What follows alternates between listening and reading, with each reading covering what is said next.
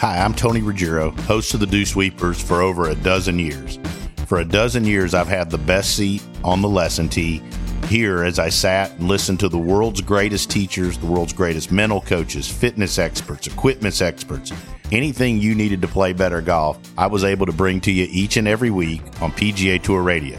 And more importantly, all of these guests, the very best from around the world of golf, were a huge influence on me and my teaching career and shaped everything that I believe today as I help folks play better golf here in the Dew Sweeper Dome. I want to take this chance now as the Dew Sweepers moves on and changes shape and changes form and bring back to you some of my favorite teachers, players, and guests. And hopefully you'll enjoy this opportunity as we bring you the lessons from the legends, the best segments that I've found as I've gone back through these dozen years, and I bring them back to you in the form of this Dew Sweepers podcast. I hope you'll enjoy. And if you hear something you like and you want to reach out to us, or you want to go ahead and find out more instruction and see some of our instructional videos, go to dewsweepersgolf.com. That's dewsweepersgolf.com. Or you can always find me on Instagram as The Dew Sweeper or Dew Sweeper Golf on Twitter. I hope you enjoy this instruction. I've enjoyed the past dozen years with you each and every week, helping each of you play better golf.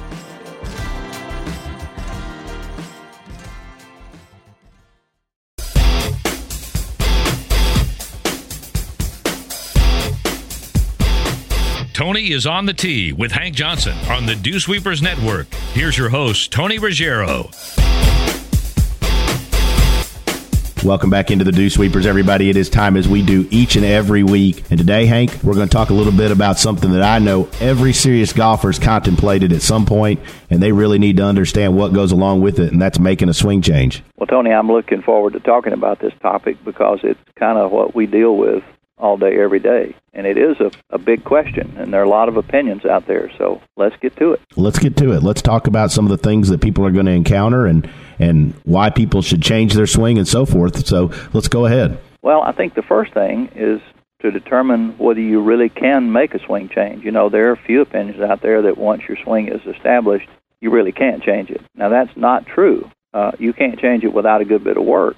But if you're willing to do the work and take the time, you absolutely can change it permanently so that you've developed a new habit and you have a new golf swing. But it's not a quick process.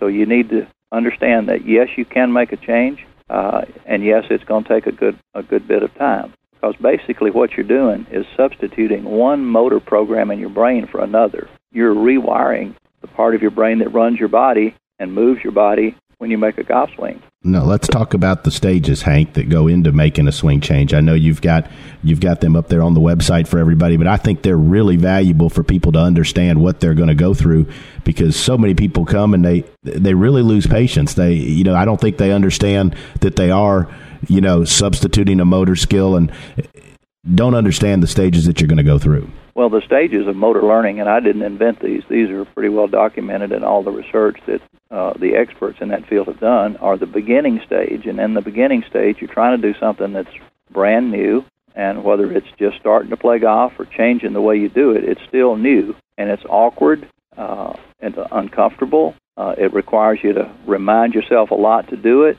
The output in terms of the shots is not very good, but the beginning stage is a very awkward, robotic, uncomfortable feeling time. Not very much fun to go through, and some people bail out during that first period. Now, when you've been through the beginning stage, you get to the intermediate stage, and the intermediate stage is a stage where your performance starts to get better because you get a little bit more natural at doing this new golf swing, and you don't have to remind yourself mentally quite so much in terms of what you want to do. You still have to think about it because it won't happen unless you direct your body to do it, but it's less awkward, less uncomfortable, less robotic feeling, and the output is better. Shots get better.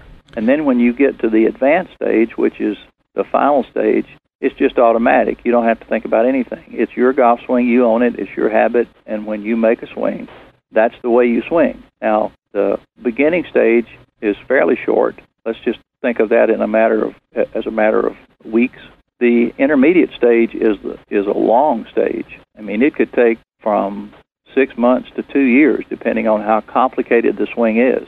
And then when you get to that automatic stage where it's just completely natural, then that will last until the next time you decide to change it. And hopefully you won't have to change it again if you get on the right program. But you have to get through that uncomfortable early stage to ever get to the point where you've got a chance to permanently change it. But those are the 3 stages: beginning, intermediate, and advanced. And I think that the thing that I would want all of our listeners to remember is every time you change your mind about the way you want to swing, you go back to the beginning stage.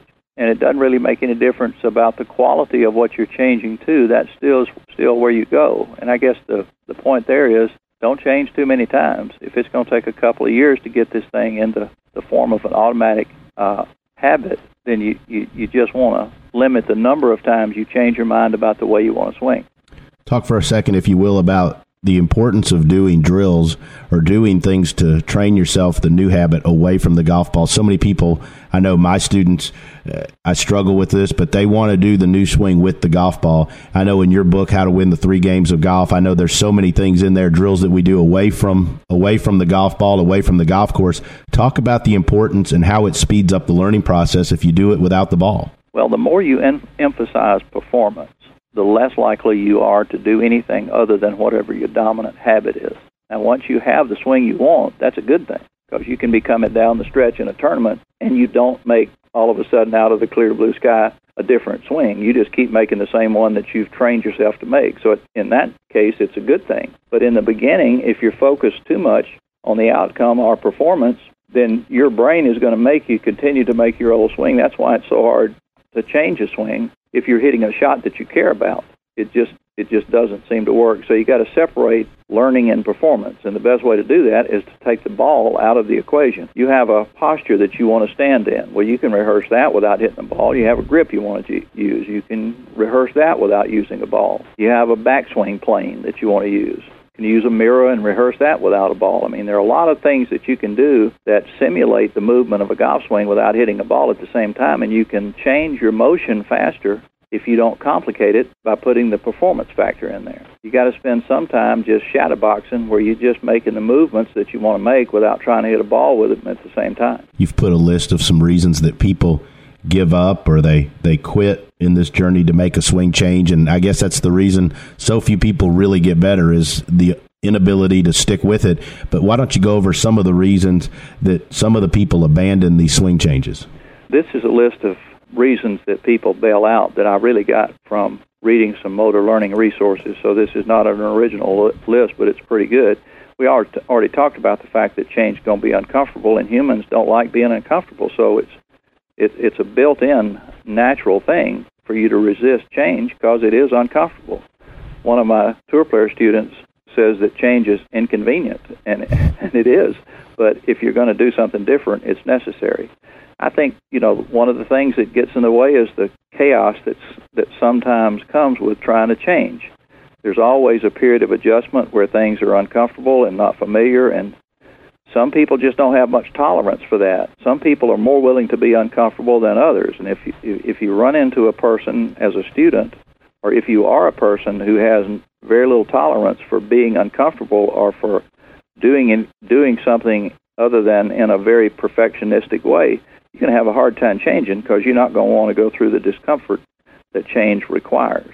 Let's talk about lack of patience and great expectations, some of the other things that cause people to go ahead and give up. Now, Tony, we don't ever run into anybody that has a lack of patience. No, me included. The new saying in America is, I want it now and I want it delivered. That's right. Exactly. And our students, they're perfect examples of that in most cases. Well, I think the thing that's really surprising is how a person can swing the wrong way for 20 years and then give up on the efforts to make a swing the right way in 20 minutes. But it is a tendency that our society breeds.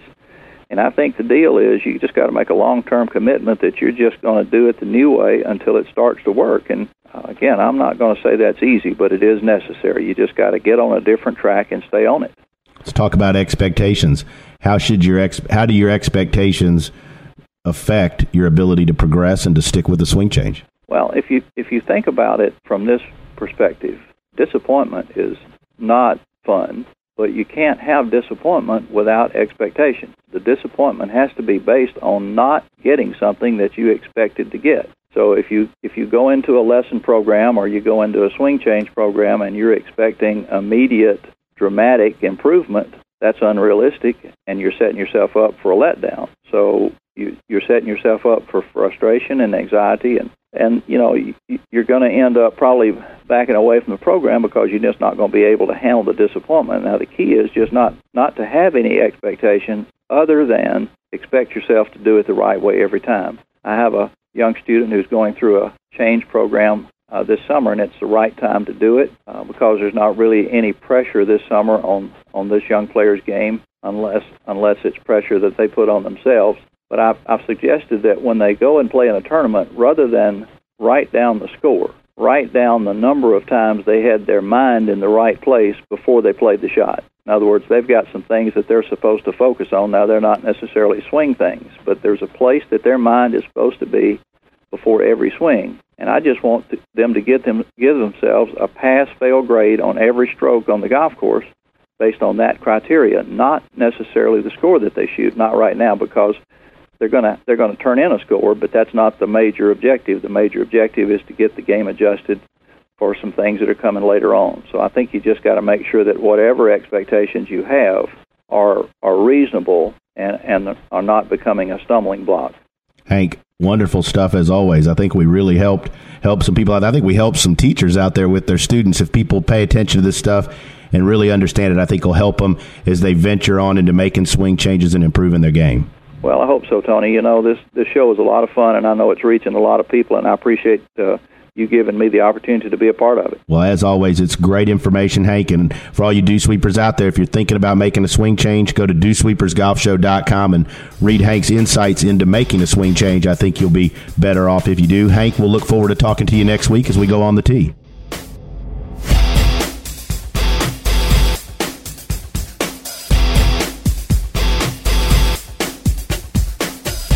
Got a question for Tony? Email it to Tony@dewsweepersgolfshow.com. The Dew Sweepers will be right back with more tips for your swing.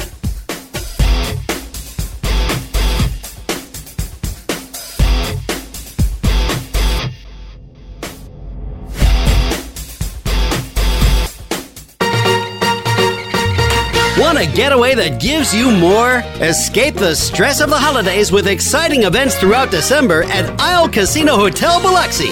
Join us on New Year's Eve and you can drive home a winner in our Mustang and Martinis giveaway. Dance to the live music of Bucktown All-Stars. Then ring in 2009 with party favors and a champagne toast at midnight. Visit on Fridays when we're giving away Isle Play or promo chips every half hour in our $5,000 stocking stuffer hot seat. Play your favorite slots and tables to earn our gifts this month. A bread tray and one of 2 collectible Christmas ornaments, all designed by artist Mary Moran. This December, celebrate the season with us at Isle Casino Hotel Biloxi, your everyday getaway. Must be 21. For complete details, visit the Isle One Club. Promotion subject to change or cancellation without prior notice. Management reserves all rights. Gambling problem? Call 1-888-777-9696. Are you looking to improve at the game of golf?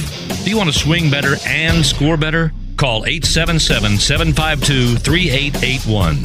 The Hank Johnson School of Golf is founded on the research-based fundamental principles of effective motor skill learning and performance. That assures that each and every student is given the optimum opportunity to permanently improve their golf swing in the shortest possible time. Instructors are trained in the latest and most effective coaching techniques to help you learn to swing better and learn to apply them on the golf course to lower your scores, whether it's at a club or in a competitive setting. We measure our success based upon the competitive performance of our students. Our records indicate that we have the ability to help golfers get better, faster than any other golf instructional organization in the world.